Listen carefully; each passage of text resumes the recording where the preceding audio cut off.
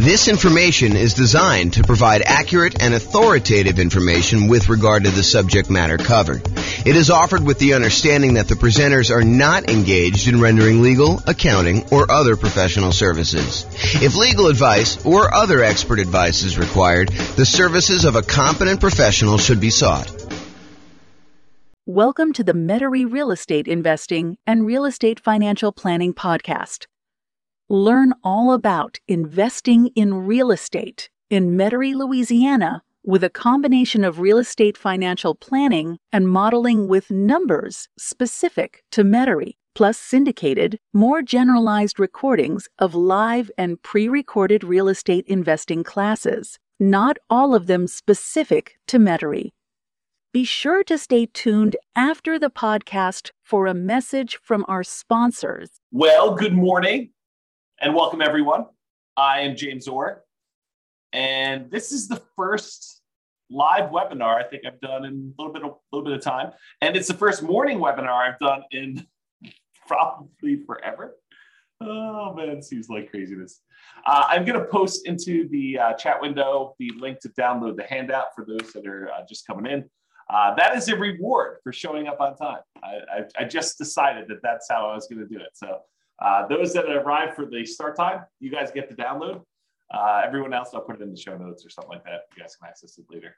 I plan on publishing this in the podcast, so today we're going to go over our FHA loans for suckers. Oh man, I don't know why I did that maniacal laugh, but that's what it is there. So here's the background. So FHA loans are a, Federal Housing Administration loan.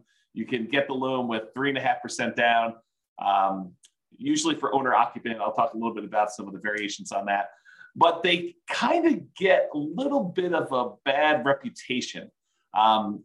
So whenever you get an FHA loan, whenever you put less than 20% down, there is a thing called private mortgage insurance. And I'll go over a little bit more about private mortgage insurance here in the next slide. But FHA loans, their equivalent of private mortgage insurance, it's like a slightly different name. It's called mortgage insurance premiums. And it's usually higher than what you can get when you do conventional loans. So it's a little bit more expensive loan in that the insurance premiums on it, in case you default, are a little bit higher.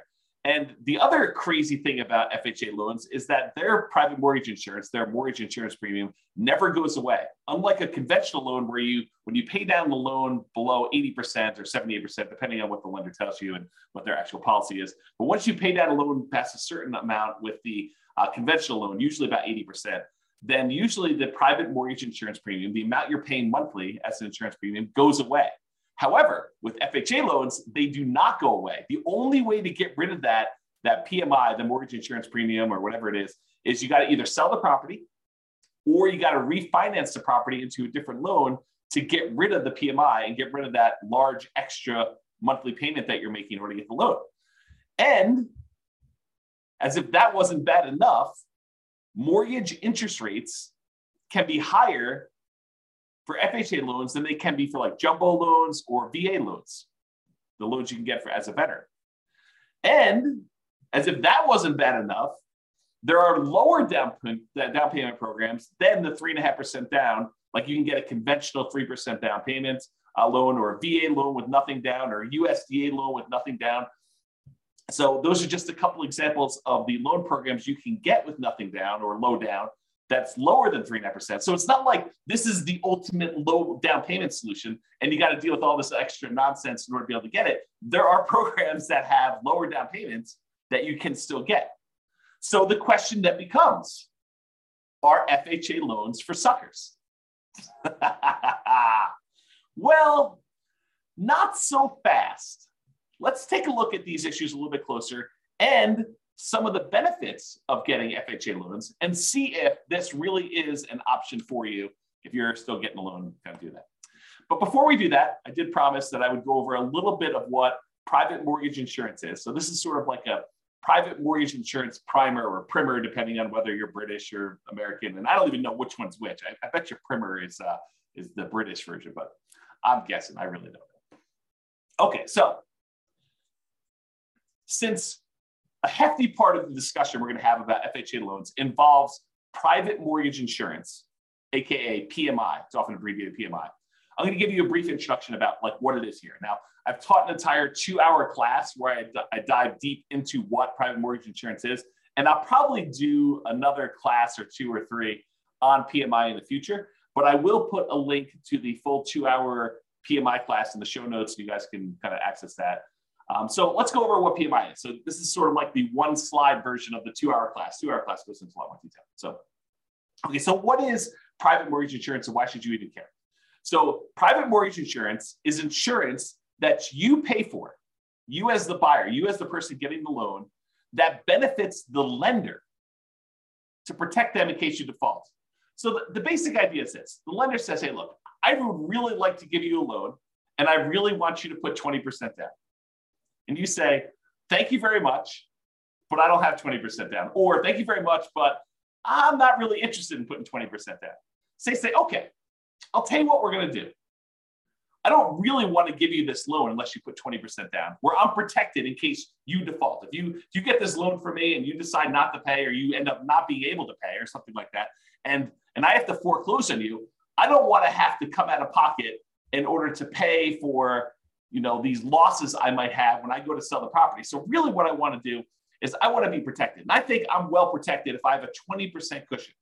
If you put 20% down, I could sell the property, get out of it probably with a little bit of profit maybe, or maybe just break even when I factor in all the time it's going to take of you not making payments for whatever time it is, and foreclosing on you and hiring attorneys and maybe having to go in there and fix up the property and holding the property and all that other nonsense. I feel pretty well protected if you put 20% down. But you tell me you don't want to put 20% down. So I'll tell you what I'm going to do.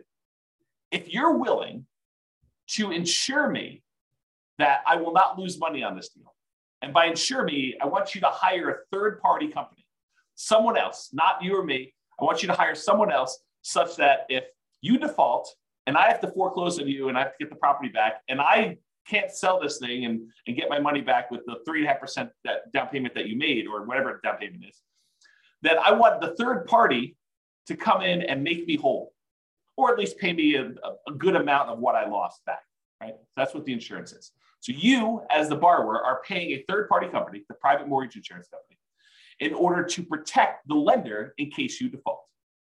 Now, this can often be paid upfront. You could say, and Mr. Insurance Provider, I want to pay you $5,000, and the $5,000 is a one-time premium that if I default during the entire life of the loan, you will make the lender whole, or up to a certain point.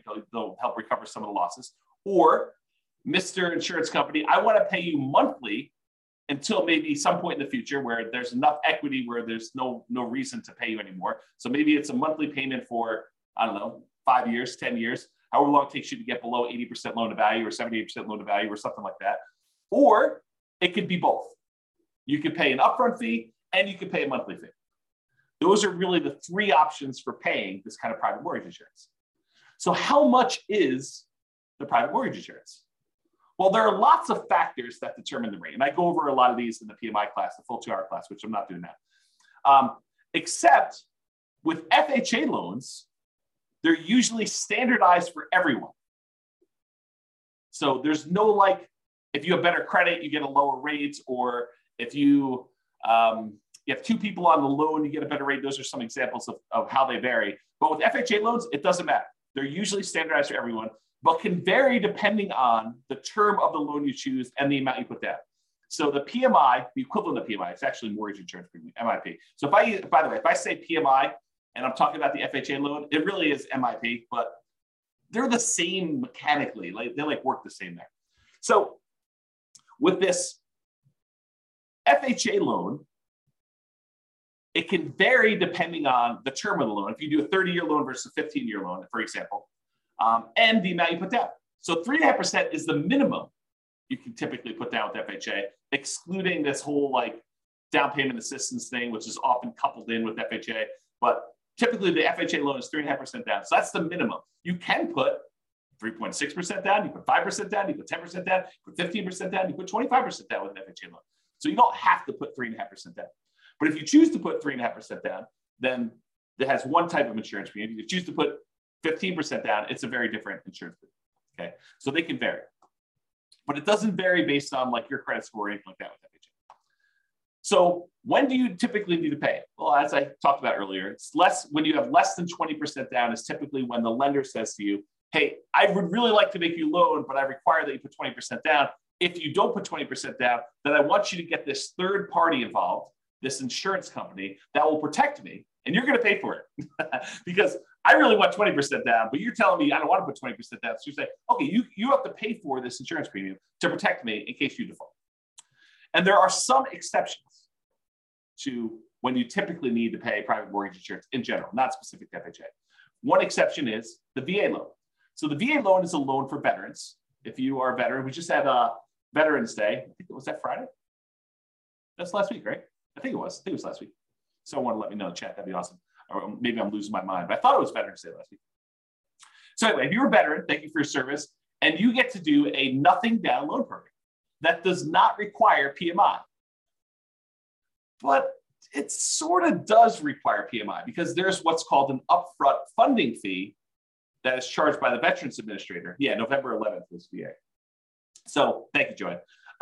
So the upfront funding fee that is required for a VA loan does essentially the same thing that PMI does.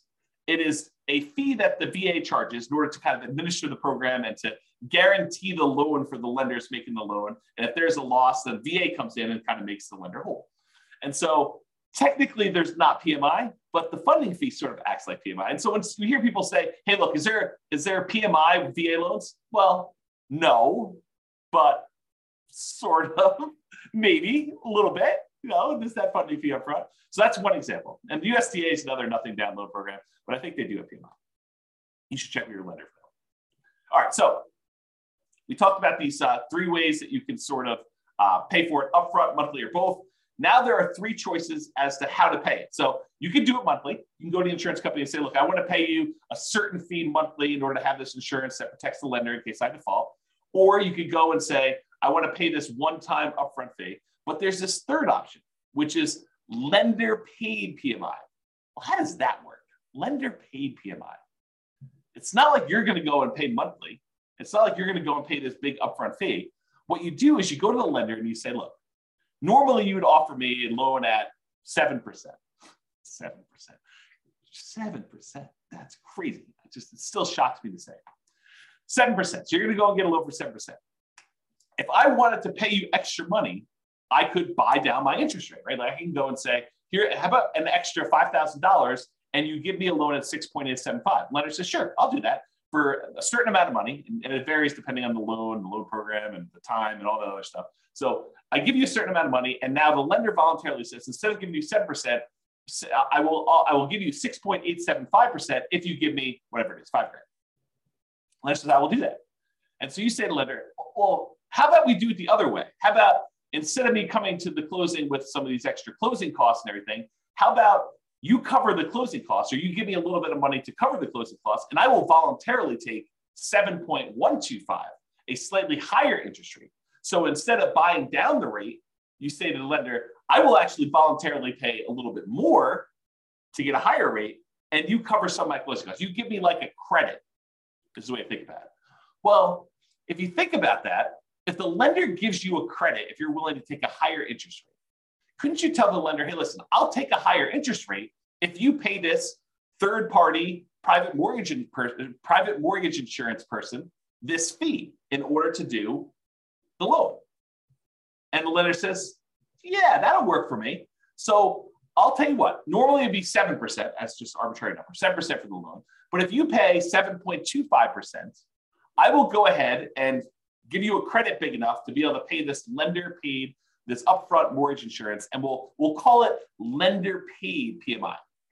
Now, I don't know if the lenders would describe it as this, but mechanically, that's pretty much what's going on, right? I mean, you're basically voluntarily taking a higher interest rate, and they're getting a credit back, and the lenders basically saying, okay, we'll use that to cover PMI. So we call that lender paid PMI. So you can either do it monthly, directly to the PMI provider, the PMI private mortgage insurance company, or you could do it one-time lump sum upfront fee, or you could do this lender paid PMI, which is sort of like the lender saying, okay, I'll take this thing and I'll do that. Now, in the PMI class, I go through like, pros and cons of each. And in fact, I probably should do a full new class on that. Like, what's the pros and cons of doing one versus the other? But this is sort of a class on FHA loans specifically, and we're not going to go into that. But I should do that class. Note to self. Okay, so what's wacky about the FHA loan? We kind of talked about this in general. But for FHA loans, there is both a one-time upfront payment, and in addition, there is an ongoing monthly premium payment. Whoa. So if I go get like a conventional loan, it's usually like one or the other. And by the way, there's probably some insurance company out there that will take a slightly lower upfront with a slightly lower monthly and do like a hybrid approach. It's possible that those exist. I don't know. I'm not like an expert at PMI, right? It's not like I'm the lenders or the insurance companies doing this. But there probably are some that do that. But with FHA, it's required. You have to do the upfront payment, which they call upfront mortgage insurance premium. Kind of checks out. And the monthly private mortgage insurance premium, which they call mortgage insurance premium, or MIP for short. Okay. So you have both. The upfront mortgage insurance premium is usually, and it can vary a little bit, I think, 1.75% of the loan amount. You're like, well, if I have to put 3.5% down and this 1.75, it's not really 3.5% anymore, right? It's like 3.5 plus 1.75, which if my math is right, is like 5.25 or something like that. So it's not that way. But wait, you can actually finance that. And so instead of having to come up with this 5.25% down instead of the 3.5, you could say, I'll do the 3.5%, but we'll add this 1.75% onto the loan amount so I can finance it. Okay, well, that's interesting. It's bad in some ways that I got paid this upfront fee, and it's not the lowest fee I've ever seen, right? It's not super, super cheap to do this. And I can finance it. Okay. And the monthly part of this payment, because you have to do both with FHA, the monthly part is usually 0.85% of the loan balance. 0.85% of the loan balance. So it's almost like getting a 0.85% higher interest rate. So if you were getting a 7% loan, when you factor in what the PMI part of it would be, it's almost like getting a 7.85% interest rate. Whoa, that's much higher than I would have expected. And realize this was 0.85 back when interest rates were 3. So before you were going from 3 to now almost 4% when you have 3.875. Or 3.85, right? It increased by almost a third back then. Now it's like, well, you're at 7. It increases by 0.85, which is almost a 7. A little bit less of a percentage-wise increase, right? For those that like that. It can change if you do a 15-year loan or you put more than 3.5% down. So it doesn't have to be 0.85. And go talk to your lender. They'll give you the details on exactly what it is at the time. But it's this idea that it's usually upfront and monthly for the FHA. So you're like, that kind of sucks. So our FHA loans kind of for suckers. I don't know. We'll see. Now, what I'm about to tell you are like some of the like requirements for getting an FHA loan. And I'll tell you, like, beware. I am not an expert on this. Your lender may come to you and say, yeah, that was true back in November of 2022, but not true today. So these things change over time. Don't like rely on this thing and go to your lender and say, hey, James told me on a webinar that is this. You're going to do that. He told me that's what it is. You must obey what James said. If only I had that power. If only I had that power. I don't have that power. So what I'm about to tell you might be different. Things change over time and from lender to lender. So, you may hear me tell you it's 0.85 or whatever it is. Those don't usually change, but the requirements might change because the lender may say, the underwriting requirement is this, but we're going to add an additional overlay, an additional requirement that we do on top of these. And so you may want to check with different lenders. So always check with your lender to verify what I'm telling you. Just because one lender you talk to says it can't be done does not necessarily mean that it can't be done. They may not be able to do it, but another lender may be able to. Different lenders have different loan programs. Realize that. Not everyone is exactly the same. Different lenders look at things differently and may be willing to do something that all other lenders won't. I don't find these to be as true, but I do find it to happen occasionally where some lender will be like, oh yeah, we do that all the time. It's not a problem. And other lenders have been telling clients no. We will primarily be discussing what I believe most lenders will do. But as I said, some lenders have these overlays or internal policies that are more restrictive than what the loan program requires. For example, the FHA loan program may require a credit score of 640, but the lender may have an overlay that says they're not going to originate FHA loans unless the borrower has a credit score of 660. So they can voluntarily choose to do these overlays. And if you went to another lender, they may be willing to give the originate the loan with a minimum of 640. So just realize that could happen. Okay. So let's talk about rates. How do FHA loan rates compare to some other loans, like the 30-year conforming loan or 30-year jumbo loan or 30-year VA loan? This chart goes back to November of 2021. It's put out by Black Knight. Where's the name of these guys? Black Knight Holdings Company, Black Knight Technologies. They're basically a mortgage company, a company that does stuff for mortgage lenders. They're kind of like a behind the scenes thing, and they aggregate a bunch of data. And so this shows you historical stuff.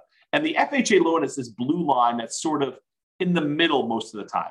The highest interest rate loan typically is that 30-year conforming loan that we see. It typically is blue. And there are times when FHA loans are a little bit more expensive than those, but historically, recently it seems like the 30-year loans have been a little bit more than the FHA loans and all the other loans, honestly. The jumbo loan tends to be sort of toward the bottom. I can't quite tell the differences between those yellows, but I think those are typically the bottom ones. The FHA loan is this blue one, sort of in the middle here. And then the VA loan tends to be one of the cheaper loans you can get. So you can kind of see the differences in rates between all those. Now, I want to point out something to you.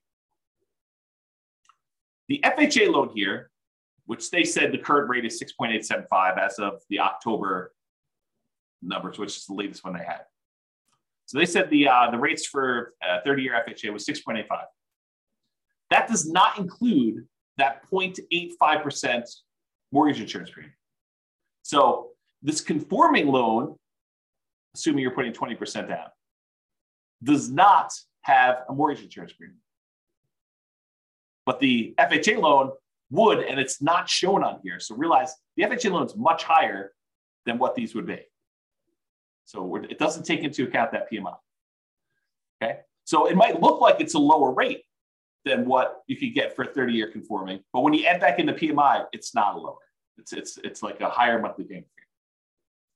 So like we're beating up on the FHA loan. We're saying, hey, look, this might not be that great. And then we're going to talk about why you might still want to do it. So mortgage insurance. I'm going to show you an email I received from a credit union local to where I live. It doesn't matter. You can go find your own local credit union. I'm not offering you this rate. It's not like, oh, James told me I could get this rate. No, that's not what I'm telling you. So you need to go contact your own lender. Rates can vary over time, even throughout the day. Like, some lenders say, oh, in the morning, the rates were this, the afternoon, they're this, they change hour to hour. Based on the loan product, so if we talk about different loans or whatever it is, your credit score, although FHA rates don't typically vary based on credit score. That's a plus for FHA, right? Unless you got good credit, then it's not a plus because you're sort of getting lumped in with everybody in this mix. If you have really good credit, then you're sort of being penalized because the rates don't vary with credit score. But if you've got a bad credit score, you're like, oh, this is pretty good. I'm kind of winning here in a little way. And this does not usually include that monthly private mortgage insurance MIP premium. So back when this happened, November 18th, I guess it was yesterday, the FHA loan, again, I'm not offering you this, the FHA loan rate was 6.25 for a 30-year fixed FHA loan. And that does not include mortgage insurance premium. So it's going to be over 7 with that.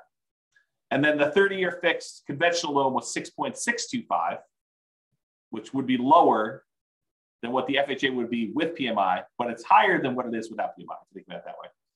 And I guess they don't do VA here, but they have some ARMs and they have some jumbo loans. Jumbo loan 6.875, and the 7-year ARM jumbo is 5.875. So you can kind of get a feel for that. Okay, so I just want to give you a feel for what rates were. So how popular are these FHA loans? Is this like 1% of the population's getting them? Like no one's getting them, but we talk about them all the time? Or like 80% of the market's getting them? Like what's going on? And so this shows you, same company, Black Knight, put out this or Originations Market Monitor report. This is through October 2022. And it shows you what percentage of all the loans that all their companies are doing based on the type of loan. And so conforming, I'll just do this last one. You can go look at historically. These do change a little bit over time. But historically, conforming right now is about 56.4%. So a little bit more than half of the loans are conforming loans, conventional type financing. 15.8% are non-conforming loans. 17% are FHA. So not quite a fifth, but a decent amount, like a significant enough amount that you could say, hey, this is pretty significant stuff. Only 10% of the loans right now are VA loans, and only 0.8%, less than 1% of loans are USDA. And the benefit of the USDA loan, it's another nothing down loan program. You got to buy in a rural area, although I think some people would be surprised what's considered rural. And you can look up if your area is rural on the USDA website. Just look up a USDA eligibility map, and it will allow you to type in addresses and find out if that property qualifies for USDA loans. And there's some income limitations. You can't make too much, can't make too little.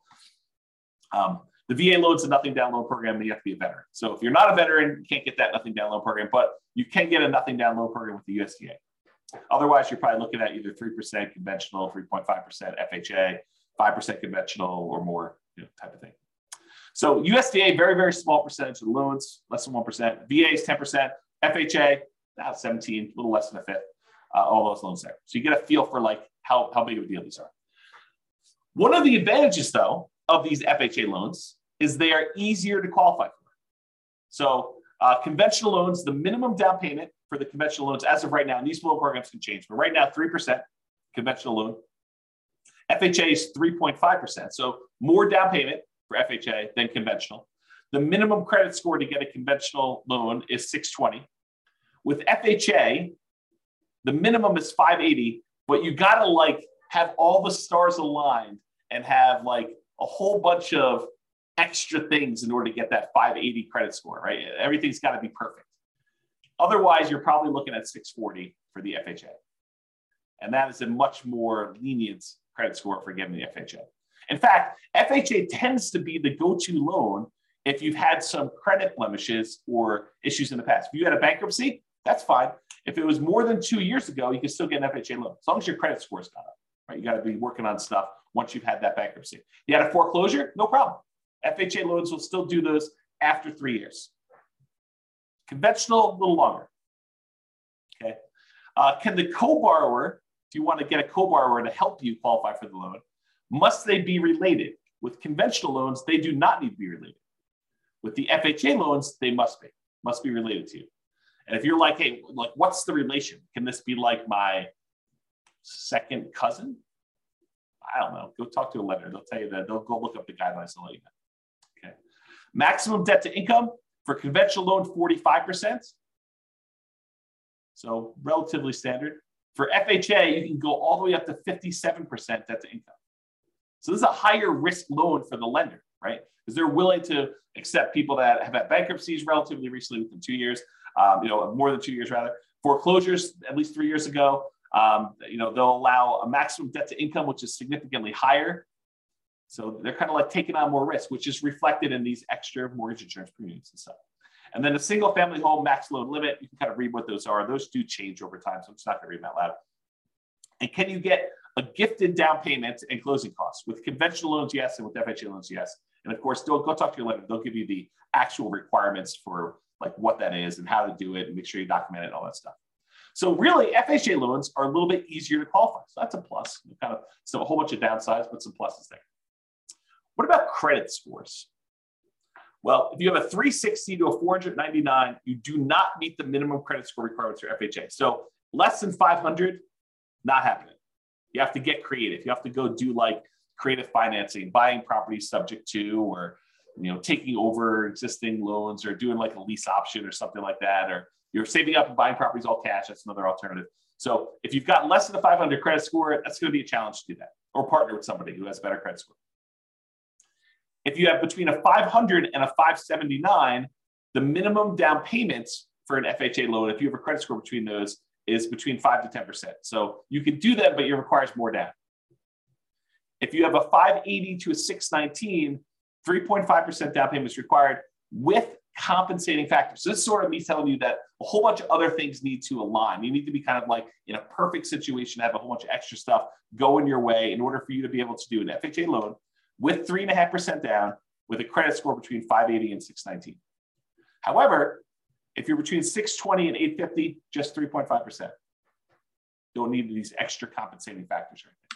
And of course, go verify this with the lender. This is not intended to be like James is qualifying you on a webinar for getting an FHA loan, right? This is sort of giving you an idea of, are FHA loans for suckers? I mean, that's the title of the class. So that's the idea. Okay. So average credit scores. So typically, if you're getting a conforming loan, you historically have had a much higher credit score than if you had an FHA. If you think about this, this sort of makes sense, right? If you have a higher credit score, you want to be rewarded for that. You don't want to be penalized for having these, better credit scores than some of the FHA loan people that don't get penalized for those. And so you typically choose a better loan program for you, a loan program that has better rates and terms and stuff. And there's some limitations, which we'll talk about here in a second. For VA loans, they're sort of in between. They're not quite as high as conforming loans, but they are higher than FHA. And then FHA typically has the lowest credit scores, historically, the people getting those loans. And so they're usually between 660 and 680. We've been trending down a little bit, as we kind of move through time. And this is going all the way back to November of 2019. Okay. All right. Here's one of the main reasons, in my opinion, why FHA loans become attractive, especially to investors. You're like, to investors? James, I thought you told me FHA loans you have to owner occupy. Or maybe I didn't tell you that. But you do. You can't use an FHA loan. You can't put 3.5% down and buy a property and not move in. But wait, you just said these would be good for investors. You're confusing me, James. What? I'm confusing myself. Oh my gosh. You're confusing me, James. You said they have to own or occupy, but how are they good for investors? Oh, this is pretty interesting things. So FHA loans are one of the loan programs that you could do with low down payment and buy multifamily properties. So you could buy a duplex, 2-unit property, a triplex, 3-unit property, or fourplex, 4-unit property with FHA loans with 3.5% down. So you can go buy a duplex, got to move into one of the units. That's the requirement. But you can go get an FHA loan, put 3.5% down, move into a duplex, move into a triplex, got to move into one of the 3 units for the triplex or one of the units for a fourplex. Okay. So that becomes super interesting because you can't do these 3% down conventional loans or 5% down conventional loans and buy a duplex, triplex, or fourplex. You can only buy single family homes with this. And if you're going to do a non-owner occupant, if you're going to buy it as an investment property, you most of the time need to do at least, well, there's some exceptions, but usually 20% down. There are some exceptional loans where you can do 15% down to buy a non-owner occupant investment property. But you got some PMI and the rates are higher and some stuff like that. So one of the advantages of using FHA loans is you could buy duplexes, triplexes, or fourplexes in addition to single family homes. So it doesn't have to be duplex, triplex, fourplex. You can do single family homes, and then you can also buy duplexes, triplexes, or fourplexes, which is similar, by the way, to VA loans. VA loans, you can also buy a single family home, condo, townhome, detached house. Plus, with a VA loan, you could also, with nothing down, buy a duplex, a triplex, or a fourplex. Again, for the VA loan, though, you have to be a veteran. FHA, you do not. So with FHA loans, you don't have to be a veteran. You have 3.5% down. You have those credit score and the other qualifications. You could do these types of loans. And you could use the income from these properties to help qualify you for the purchase. With some exceptions. So talk to your lender. It's not like it's universally true. So as of the time of creating this presentation, there's not a conventional loan option that allows you to buy a duplex, triplex, or fourplex as an owner-occupant for less than 15% down. And there's only one for a duplex for 15%. So if you have 15%, you can buy a duplex and owner-occupy one of the units. But that's the best, lowest down payment you can do if you're doing conventional. But that's one of the reasons why this FHA one's so interesting.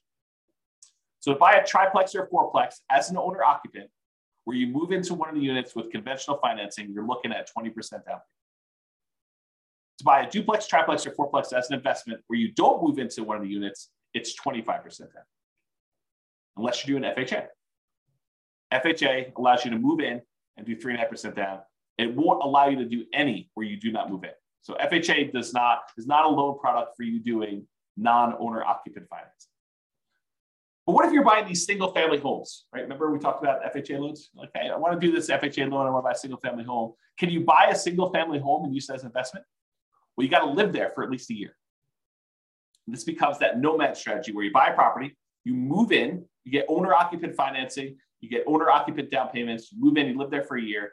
Then after a year, you can move out, keep that past property as a rental, convert it to a rental property, and buy your next property. Then you could repeat this process. You could buy another property to move into, live there for a year, and then convert it to a rental. So you could, let's say you had 20% down. You could buy 4 properties with 5% down by doing this each one for a year over 4 years.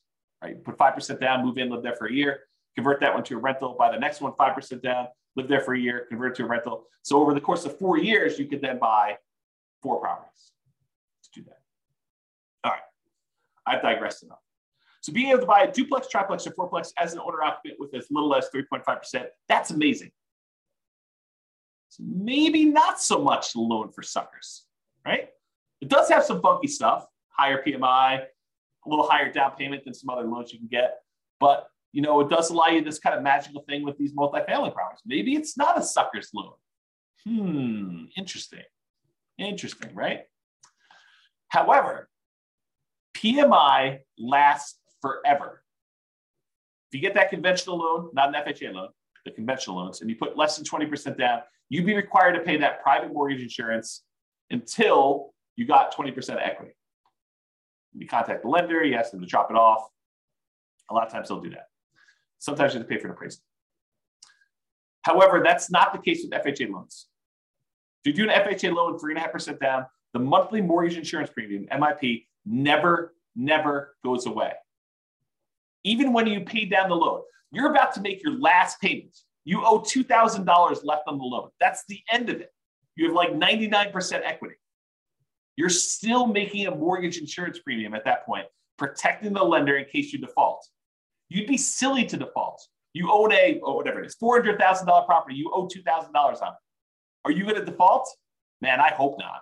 I hope you would do whatever you could in order to get that $2,000 to save yourself from losing that property to foreclosure. But you're still paying a mortgage insurance premium to protect the lender if you don't do that. So Joanne's got a question. She says, I'd like to ask a question if I may. We'll see how it goes. And by the way, this is dangerous because I read the questions out loud before I tell you if I can even answer. If I have a conventional loan, will the bank let me know that I don't have to pay PMI anymore once I meet the requirements when the PMI goes away? No. You're going to have to figure that out on your own and contact your lender and say, hey, look, I think I've got more than 20% equity and do that. The only time PMI would drop off automatically is when you paid down enough on the loan from the original loan balance and the original property value that it would be 20% equity. So they do a calculation. They say, look, when you got this property, it was whatever it's $400,000, and you had 10% of equity in the property. They will do a calculation when you get your loan. They'll say, okay, based on just making regular mortgage payments for the next X number of years, when will you have 22% of equity? And they'll say, okay, at that point, we're going to automatically drop PMI off. But a lot of times, property values have gone up while you've owned the property, and you paid down a loan a little bit.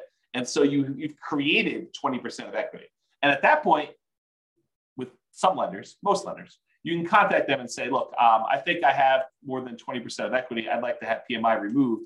And a lot of times you have to contact them and sometimes pay an appraisal fee in order to verify the value and stuff like that. So there you go. Awesome. Mortgage is going to be paid off in 8 months. Woo! That's awesome. Congratulations. That's cool. Okay. So that PMI, get back to FHA stuff. So that PMI, the mortgage insurance premium, MIP, monthly payment that you have for mortgage insurance, FHA loans, that does not ever go away, which is crazy. So how do you get rid of it? You got to sell the property. Probably don't want to do it. Well, maybe you do. Probably should do a class on that. Probably should do a class on when to sell a property, do some calculations of what return you're getting. Yeah, I got to do a class on that. Anyway, so you get to the point, though, you got to either sell the property to get rid of it, or you got to refinance and get into a different loan that no longer has PMI. Because now you've got 20% of equity or more. And so you go do that and you refinance into another owner occupant loan if you're still living there, or a non-owner occupant loan, investment property loan if you're not living there. You can do that. If you happen to do an FHA loan where instead of putting 3.5% down, you put more than 10% down, the mortgage insurance premium does go away after 11 years. So if the mortgage insurance premium not going away is an issue with 3.5% down, anything less than 10%, honestly. If you put more than 10% down, then MIP does go away after 11 years. So something to be considered, something to consider. The other issue with FHA loans is, and there are some exceptions to this, but typically you can only have one FHA loan at a time. There are some weird exceptions. So if you thought to yourself, look, James, this is amazing. I don't know what you're talking about. FHA loans are not for suckers. This is awesome. This is what I'm going to do. I'm going to do a 3.5% down fourplex, live there for a year, move out of the one unit, go buy another 3.5% down fourplex, live there for a year, and I'm going to do this 10 times. And I'm going to have 40 doors after 10 years. This is amazing. Well, not so fast. You can only get one of these FHA loans. There's some weird exceptions, like if you move more than 100 miles away, that you can get another one. Or if you inherit a property that's got an FHA loan on it, you might be able to have two at the same time. There's some weird stuff like that. But for the most part, you're not getting 10 of these loans. If you're trying to do that kind of like optimal strategy thing, and you have like, I got VA loans and I got FHA loans, because the VA loans can also be the duplex, triplex, or fourplex, and the FHA loans can be duplex, triplex, fourplex. And, you're dating somebody, well, maybe you get an FHA loan on your first fourplex, your spouse or your fiance gets a FHA loan on their next fourplex, and then you also have your VA benefits. So you get the VA benefit by another fourplex after a year living in the FHA one, and then your spouse is also a veteran and they get the other one. So you can acquire some properties this way by getting creative, but it's not going to be 10 in a row with VA or FHA. Right? So it's going to be hard to do. Okay, what was I going to say? So it'd be hard for you. That's basically what I'm talking about here. So it'd be hard for you to nomad, doing this sequential buying houses as owner occupants, moving there, living there for a year, and then converting to rental with more than one FHA loan. So, which makes it hard to buy more than one multifamily property as a nomad. It's not impossible, but it's much more difficult. Much more difficult. And some underwriters, like if you're going to get a loan from somebody and you live in a single family home that live in a really nice house, you're like, hey, I just found out about this vesting strategy. I'm going to move out of my $1 million house and I'm going to go buy these $100,000 duplexes somewhere. Yeah, the lender may balk at that. They may say, yeah, I don't think so. I don't think you're going to do that.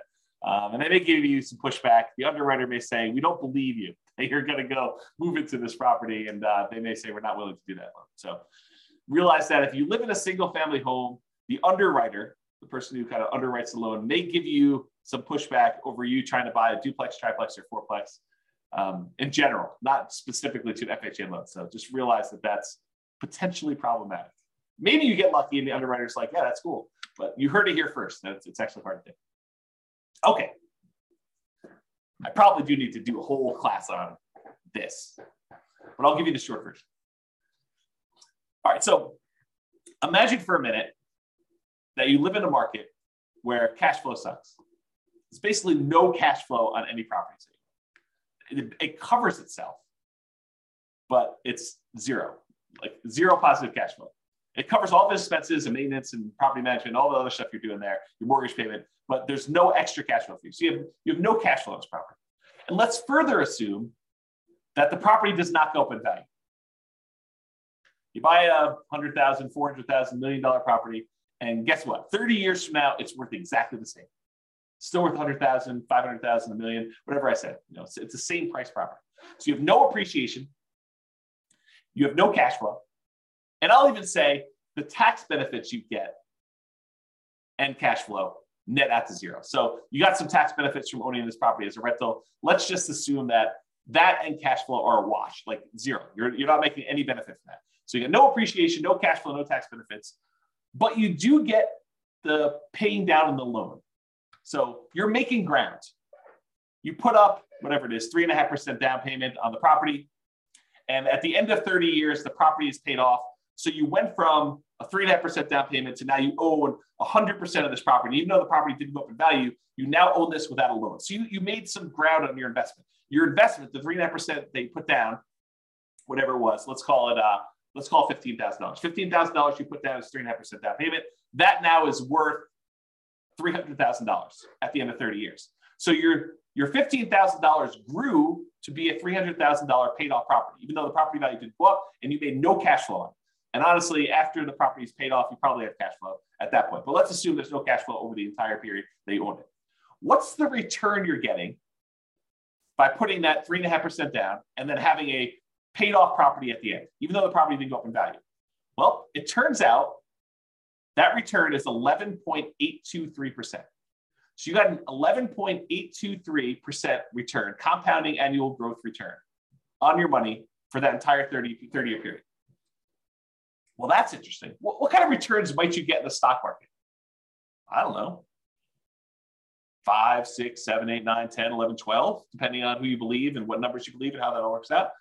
And that's not guaranteed, right? That's fluctuating. You don't really know what the return is. I mean, a lot of us have seen our stock market accounts kind of go down the last, I don't know, couple of years. So you have this variable rate return, but which might be, I don't know, probably 8%, give or take. I mean, I don't really know what it is. But now I tell you, look, you put 3.5% down this loan, and I'm assuming property values don't go up at all. You got no cash flow. You got no tax benefits. This is just paying down the debt on the property.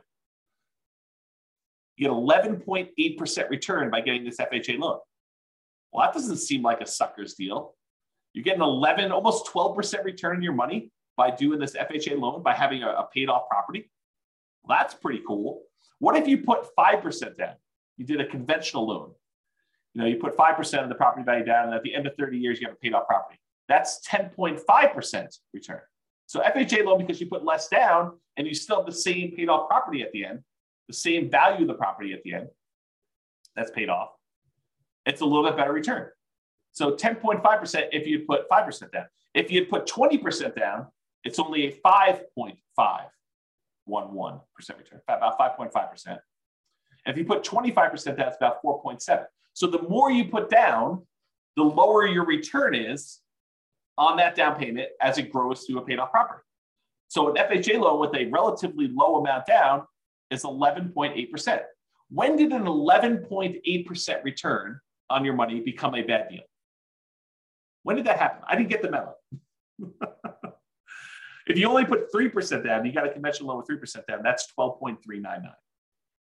So if you really factor in that you probably have some appreciation, property values probably went up over 30 years. It's my guess. It could be that you know how property values go up, but they probably did.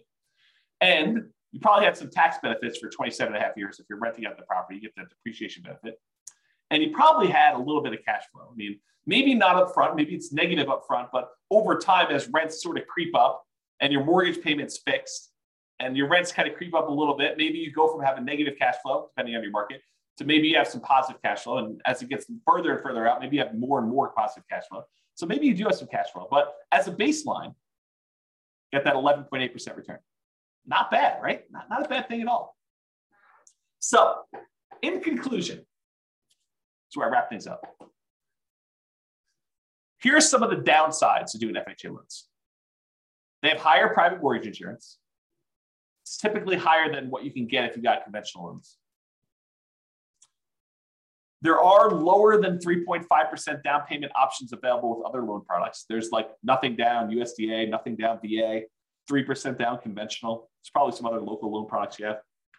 So there are lower down payment products available. So it's not the lowest down payment loan product. They have both the upfront mortgage insurance premium and that ongoing monthly mortgage insurance premium. And you don't get any benefit for having higher credit scores that will lower your PMI. So in those ways, it's kind of sucky, right? I mean, you got upfront, you got monthly, and it doesn't go away. And I didn't say it doesn't go away, but your credit score doesn't impact it. It's not like it gets better if you got better credit. And that private mortgage insurance lasts for the life of the loan, doesn't go away once you get to 20% equity. And sometimes there's a higher, what I call effective interest rate. We take the interest rate and you add in that monthly PMI. It's higher in most cases, I would say. And you can typically only have one FHA loan at a time. There's some exceptions, but typically you can only have one. And to top that all off, you have to move into the property. Even if you're buying a duplex, triplex, or a fourplex, you got to move in. So those are kind of the downsides, the cons of getting FHA financing. But what are the pros? Well, you can buy multifamily properties, duplexes, triplex, fourplex. You also buy single family homes, but you could buy those with 3.5% down. Well, that's pretty good. Being able to buy a investment property, duplex, triplex, or fourplex with 3.5% down, maybe over time, the income from the other 3 units, if you buy a fourplex, can help offset or completely eliminate the amount you're paying yourself. That'd be ideal. I think this is a huge plus for like nomads who are buying that property, moving in for a year, and then buying the next one, or house hackers who are kind of like renting out part of their property. You can get these FHA loans with lower credit scores than conventional. You can have higher debt to income. So if you've got a high debt to income ratio, these will allow you to qualify for these. It's also easier to get with a recent bankruptcy or foreclosure. I think it's 2 years for bankruptcy and 3 years for foreclosure. It has to be that long away from when you did it. And this is often the loan combined with down payment assistance programs. So a lot of times if you have down payment assistance in your local market, they're combined with FHA loans in order to do this. So for those reasons, there's some pros. So I don't know. What do you think? The question is, are FHA loans for suckers? Definitely has some downsides, definitely has some upsides. What do you all think? Anyone want to participate? Tell me what you think. Otherwise, that is the end of the presentation. No one wants to participate. Or people are typing real stuff.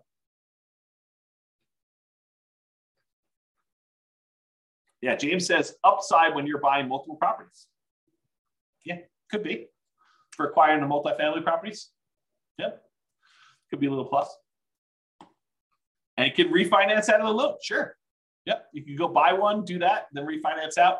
The tricky part about refinancing out would be trying to qualify if you've moved into a single family home in between. But yeah, sure. You could do, if you wanted to like move into a fourplex, live there until you have enough equity to refinance out of the loan and then use your FHA benefit again in order to buy your next fourplex, sure, you do something like that. Yeah, Tony says in our marketplace, there's a limit on the FHA loan limit, and it's hard to buy a fourplex with that loan limit. Sure, absolutely true.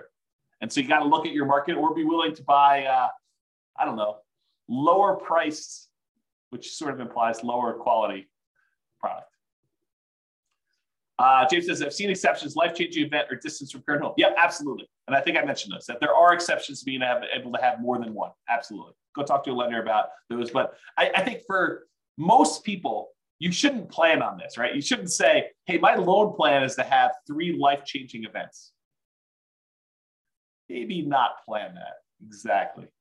Laughing out loud. Exactly.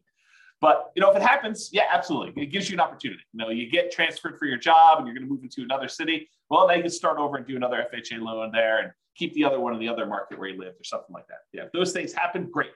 If you're planning on those things happening, kind of weird.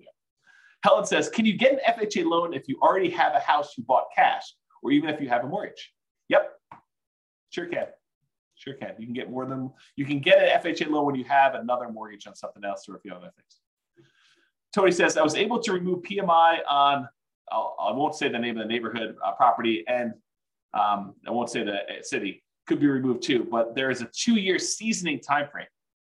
So he's talking about how he bought a property and we saw fantastic appreciation and a little bit of debt pay down during that time. And he almost very, very quickly had enough so that he could get rid of PMI.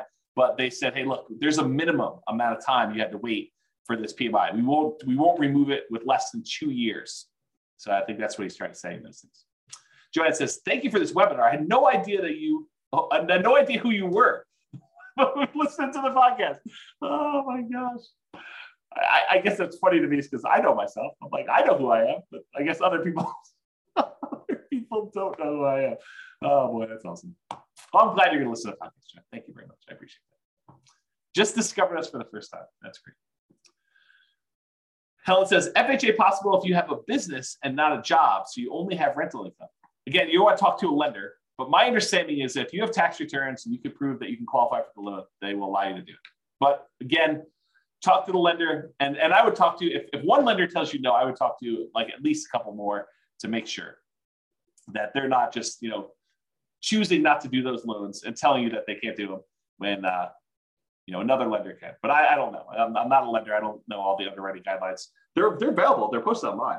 It's a government-backed loan product. So you can go look it up if you want to. Or the easier route is pick up the phone and call a lender and say, hey, here's my situation. Can I get an FHA loan? And they'll do it for you. So. Cool.